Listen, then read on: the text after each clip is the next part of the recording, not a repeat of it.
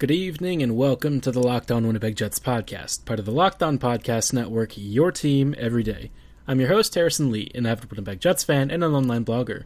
You can follow me on Twitter at HLLivingLoco and follow the podcast Twitter at LO_Winnipeg Jets. As always, be sure to follow and subscribe on your favorite podcasting platform of choice, including Apple, Spotify, Google, and the Megaphone app. Subscribing is free and keeps you up to date on the latest and greatest in Winnipeg Jets news and analysis. On tonight's episode, I'm going to be finishing up our brief little series on saying at least one nice thing about every team in the NHL, including the dirty, dastardly Vegas Golden Knights and horrific Pittsburgh Penguins, but, you know, I get to say something nice, so I'll keep my criticisms limited. First up on that list, though, is going to be the Philadelphia Flyers. Now, the Flyers are kind of a funny team because they're actually not that far from where I am. They're about like an hour and a half to 2 hours. And so the Flyers are kind of... well, they aren't really local because the Washington Capitals are my most local nearby team. But in many respects, it feels like Flyers culture tends to invade Maryland frequently. I run into plenty of Philly fans around here. And they're kind of an interesting squad because they have a very long history and a proud reputation of 80s and 90s hockey that a lot of people felt was really that team at their peak. The past decade hasn't been as kind to Philly ever since they ended up losing to Chicago. And it's sort of an interesting team because they've had a lot of issues with management and things. But over the past couple of seasons, they've started to round a corner. And this year, I felt they were starting to go on a serious run. They looked like a Stanley Cup contender. It's kind of funny because they fired their GM, Ron Hextall, and brought in Chuck Fletcher from the Minnesota Wild, and I wasn't really sure that Fletcher was going to be all that good. Instead, he seems to have picked the right staff and done some trades and stuff to bring in some talent that's actually helped the team significantly. And of course, no one can forget the symbol of the Resistance, for some reason, is Gritty, which is their weird mascot that looks like somebody kind of had way too many of those, like shredded carrot pieces and then pooped it out. But, you know, after everything, Gritty just seems to be emblematic of what the NHL frequently does, which is attempt to make something, fail at it, and yet it becomes endearing anyways. The Flyers have seemed to figure out Gritty's charm and have made him really an icon of the city and an icon of the NHL. Pretty much everyone, even people who aren't hockey fans, know who Gritty is. And that's going to forever be one of the mascots in Philly franchise history. The team that is very close to the Flyers is the Pittsburgh Penguins, and this team has had quite a bit of playoff success over the past couple of years. I think that anyone who isn't aware of the exploits of Evgeny Malkin and Sidney Crosby, well, I don't know, you probably have to be living on some kind of distant planet or something, because Sidney Crosby seems to permeate so many aspects of sport culture. Crosby's face has been not only the face of the NHL and the Pittsburgh Penguins, but of Canadian hockey. I mean, you've probably heard of Sid the Kid, even if you weren't a hockey fan when he was really in his prime. And the thing is that Crosby is still an incredible player. I think what's really striking about Pittsburgh is that despite the fact that most of their top stars are starting to age, their coaching staff, in conjunction with some of the scouting department guys that they have crafted a squad that continues to be in a competitive state and really is only 1 or 2 steps from a cup win each year. This year's squad had an uncountable number of injuries and yet remained one of the top teams in the NHL, even if the record didn't always look like it. This is a team that pulled itself up to second in the division at its peak. And honestly, I would not want to face them in the first round. I think that Pittsburgh remains one of the true stalwarts of the Eastern Conference, and there's a reason for that. Mike Sullivan's a great coach. They have a couple of fantastic superstar players to rely on, and their choice in depth forwards and stuff always seems to be pretty decent. I think guys like Brian Rust don't get enough credit for being as good as they are. Now, not everything is rosy for them because occasionally their GM makes very strange deals and signings, but hey, I guess Brandon Tanev did deserve at least a bit of a raise, maybe not a 6-year contract, but what can you say? Now we're starting to move into the latter part of our list, and the first team that's going to make this cut is going to be the San Jose Sharks. The Sharks have they've had a rough season. Let's just say that San Jose went from being a cup contender each and every year to looking like a lotto team, and they don't even own their lotto pick. Things didn't look so great to kind of run through this season, but you know what? Things are going to be better down the road. And I think that they have a couple of guys that I'm very excited about. I'm always a big fan of Tomas Hertl, and I feel like Timo Meier doesn't get enough credit for just how good of a winger he is. Their defense is kind of on the older side, but Erik Karlsson is probably going to have a much better year than he did this season, and I feel like if they can find some kind of a goalie somewhere and maybe push Martin Jones to a second spot, not necessarily a backup, but probably like a 1B, they might be looking in much better straits. I feel like this season is more of an aberration because just about everything for that team except for the PK seemed to break. And I think that that's very unusual for a team that, for the most part, has been a perennial playoff contender. I think that they are pretty smart about who they sign and some of the guys that they bring in as far as depth players and bottom six guys, and then some of those fringe middle six players who have some decent upside. But, it's going to be a tough couple of years for the Sharks going forward. I think that as this current core ages out, the young guys are going to step up and take increasingly more important roles.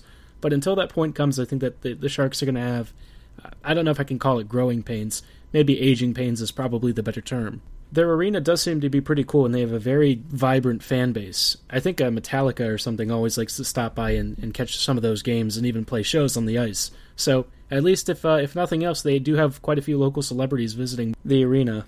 The Sharks are kind of in a tough spot, but I guess, if nothing else, they are on the nice Californian coast. And, I don't know, they do have some young prospects that I do enjoy watching. I mean, Alexander Shemilevsky is pretty fun, and I think that they have a couple of other guys. I want to say, is it Jack DeBoer on that squad? I don't remember, to be honest. The more I try to think about who plays for the Sharks system, I know it's a pretty decent system, I just can never seem to remember who's in it. They typically draft well, though. They haven't made too many mistakes, and I feel like some of the guiding methodology, at least from the management perspective, at least has tried to embrace the fact that the Sharks are getting older, so they're trying to push all the chips in and go for as many cup runs as possible with this core. And that's a run I do appreciate. I think that Doug Wilson was probably in the right, though long term, of course, he probably knew that this team has some issues going forward. Next season, I think solving the goaltending would probably be my primary concern if I'm Doug, and I think that that's something that they could reasonably do if they play the market right. The name the St. Louis Blues probably inspires some modicum of fear within Jets fans because the Blues, ousted Winnipeg a couple of years ago and then ended up winning the Cup.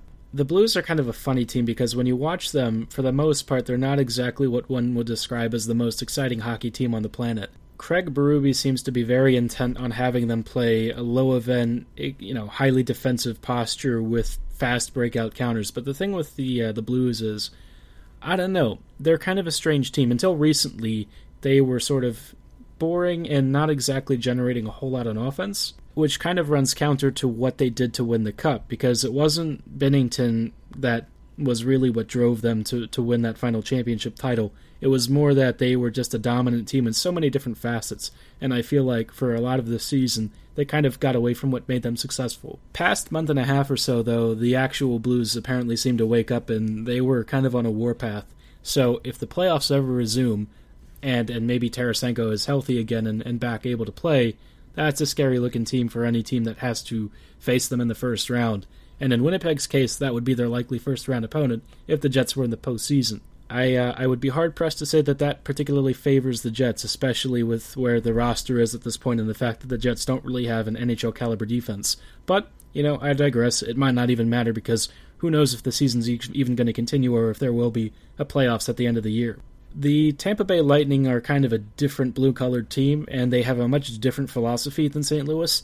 They have a very high-tempo offense, a ton of attacking strength. Their defenders tend to attack a lot. There's just so much firepower that any other issues that they tend to have, which by and large are few and far between, but still noticeable when they give up shot quality, they can usually outscore their issues. And I feel like they have so much depth on that roster that it's kind of insane.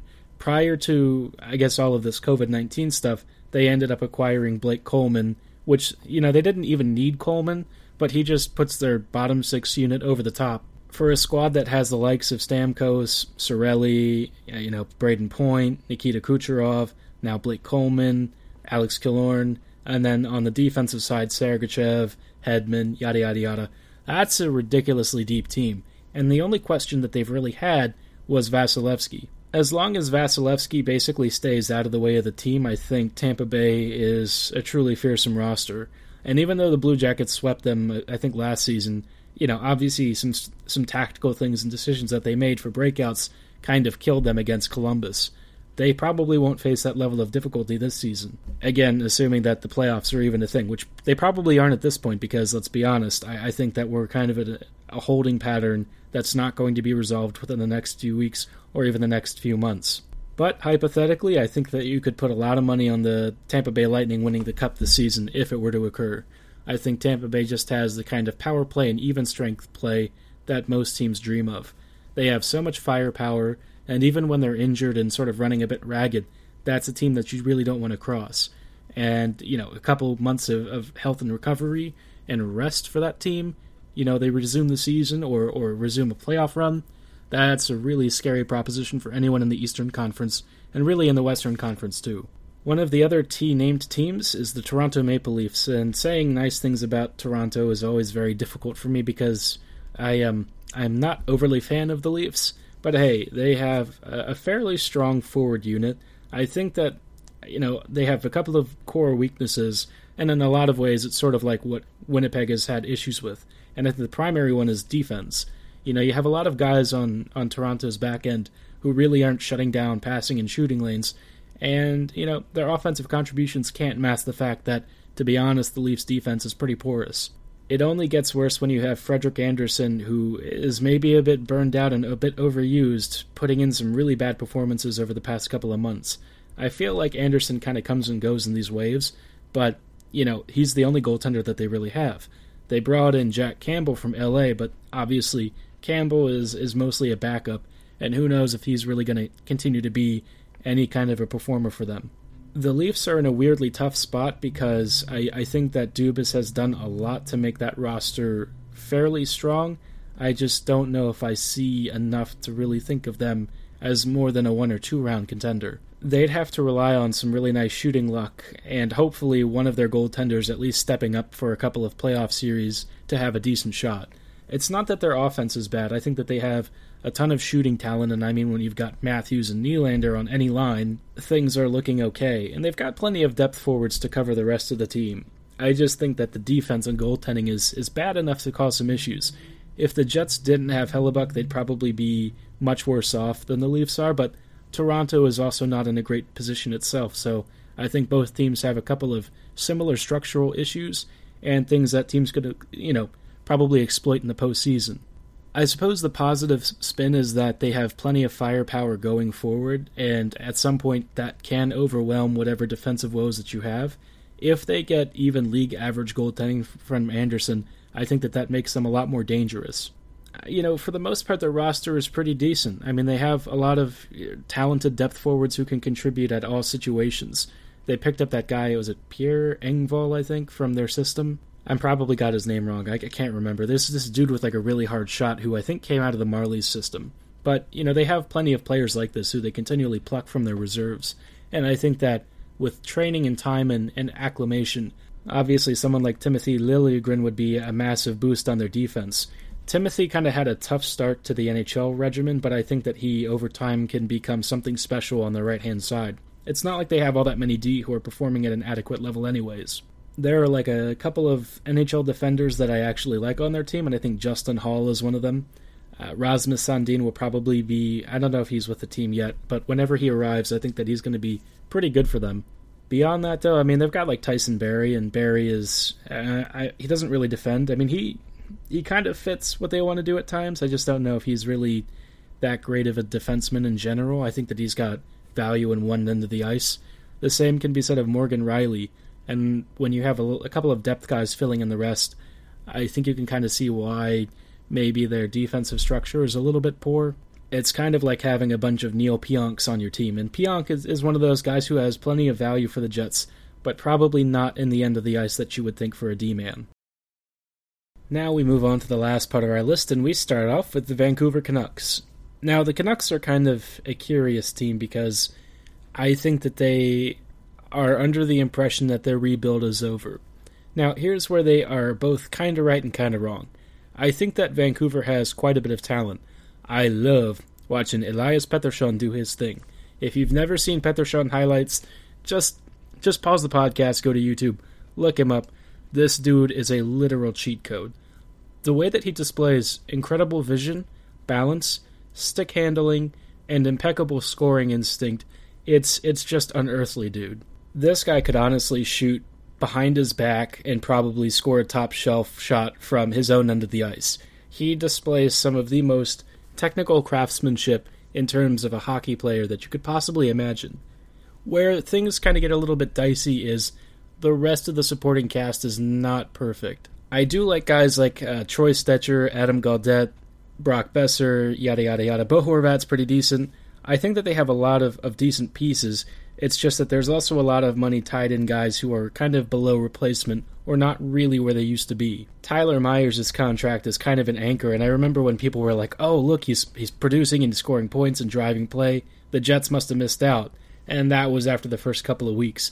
And then the real Tyler Myers started to show his head, and suddenly people understood, oh, that's why they didn't re-sign him for like $6.5 million. Now, they do have some interesting talent in their system, and I think Niels Hoglander is one of the most exciting prospects around. I think that Hoglander is kind of like a natural successor to, the first pick being Pettersson. Niels is very talented, he has a ton of offensive instinct, and I think that he is, from what I understand, pretty physical in terms of getting into position and using the body to really open up space for himself. He's a versatile offensive threat, and I feel like he just joins a host of young talent that at some point for Vancouver will pan out. I think that they have quite a bit to look forward to. Quinn Hughes, Thatcher Demko, those guys are all going to be very likely NHL stars down the road. Hughes is already a star in my opinion, but I know that some people will probably say that maybe he wasn't as good as like Adam Fox or Cale Makar. I think it's pretty close this season. I think that they're all easily Calder picks. It's just a matter of preference and what you're looking for in terms of weighting. But, maybe Vancouver is pushing things a little too soon. It's kind of hard to say because I think that Jim Benning has done a lot to try and overhaul the team, and maybe that wasn't the best decision. Speaking of not best decisions, I feel like Vegas, who is our next team on the list, is kind of in an odd spot. Now, Vegas fired Gerard Gallant a couple months ago, and I felt like at the time that was a mistake, and yet the Knights really just kept pushing on. I mean, this team was doing things to expected goals and Corsi for percentage charts that you really don't see with teams that often. Vegas just seems to dominate every opponent it comes across, and I feel like they have a curious mixture of talent that, on the one hand, looks pretty good on paper, but on the other hand, you think about the matchups and you're wondering, how on earth is this team so good at driving shot share and expected goal share? And then you kind of watched how they played against Winnipeg, and it starts to make a little bit of sense. They're kind of like Montreal in the sense that they have a ton of play-driving talent, but if someone like Mark Stone goes down, their ability to finish starts to take a bit of a hit. Not super surprising because Mark Stone is one of the best players in the world, but again, it, does highlight that perhaps there's a little more fragility in the way that Vegas is than one might imagine. I think that their goaltending was for a long time one of their bigger issues this season. That is most certainly no longer a concern so long as they bring Leonard in. Well, I guess it does become an issue if he doesn't stick around because I think he was supposed to be a rental, but obviously Vegas has to figure out something with Fleury because he's signed to a big deal, and his season on the whole was not particularly good. The rest of the team, though, plays pretty outstanding hockey, and I mean, they've got a fairly active defense with guys like Shea Theodore and Nate Schmidt. They have a ton of top six talent. I really like Cody Glass coming in down the road. They have a lot of genuine talent sitting in the minor leagues, too, although they have traded away some of it for returns that I'm not 100% sold on yet. For an expansion franchise, though, I don't think you get any better than what Vegas has done, and I think that they've set really a model and an example of how to run a team, especially after your first year. The team that ultimately trumped this expansion franchise in its first season to win the Stanley Cup was the Washington Capitals, a squad that has for a long time been a perennial lame duck. They are the team that's closest to me, and look, I actually have a pretty big soft spot for the Caps.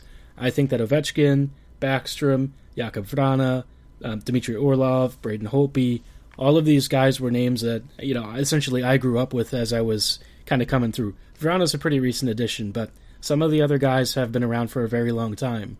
They're just this interesting squad that's filled with so much talent, and yet for the longest time just could not find the right bounces and a bit of good fortune to push themselves over the hump. And then they finally did it, and it was the season that I thought the Jets were going to win the Cup.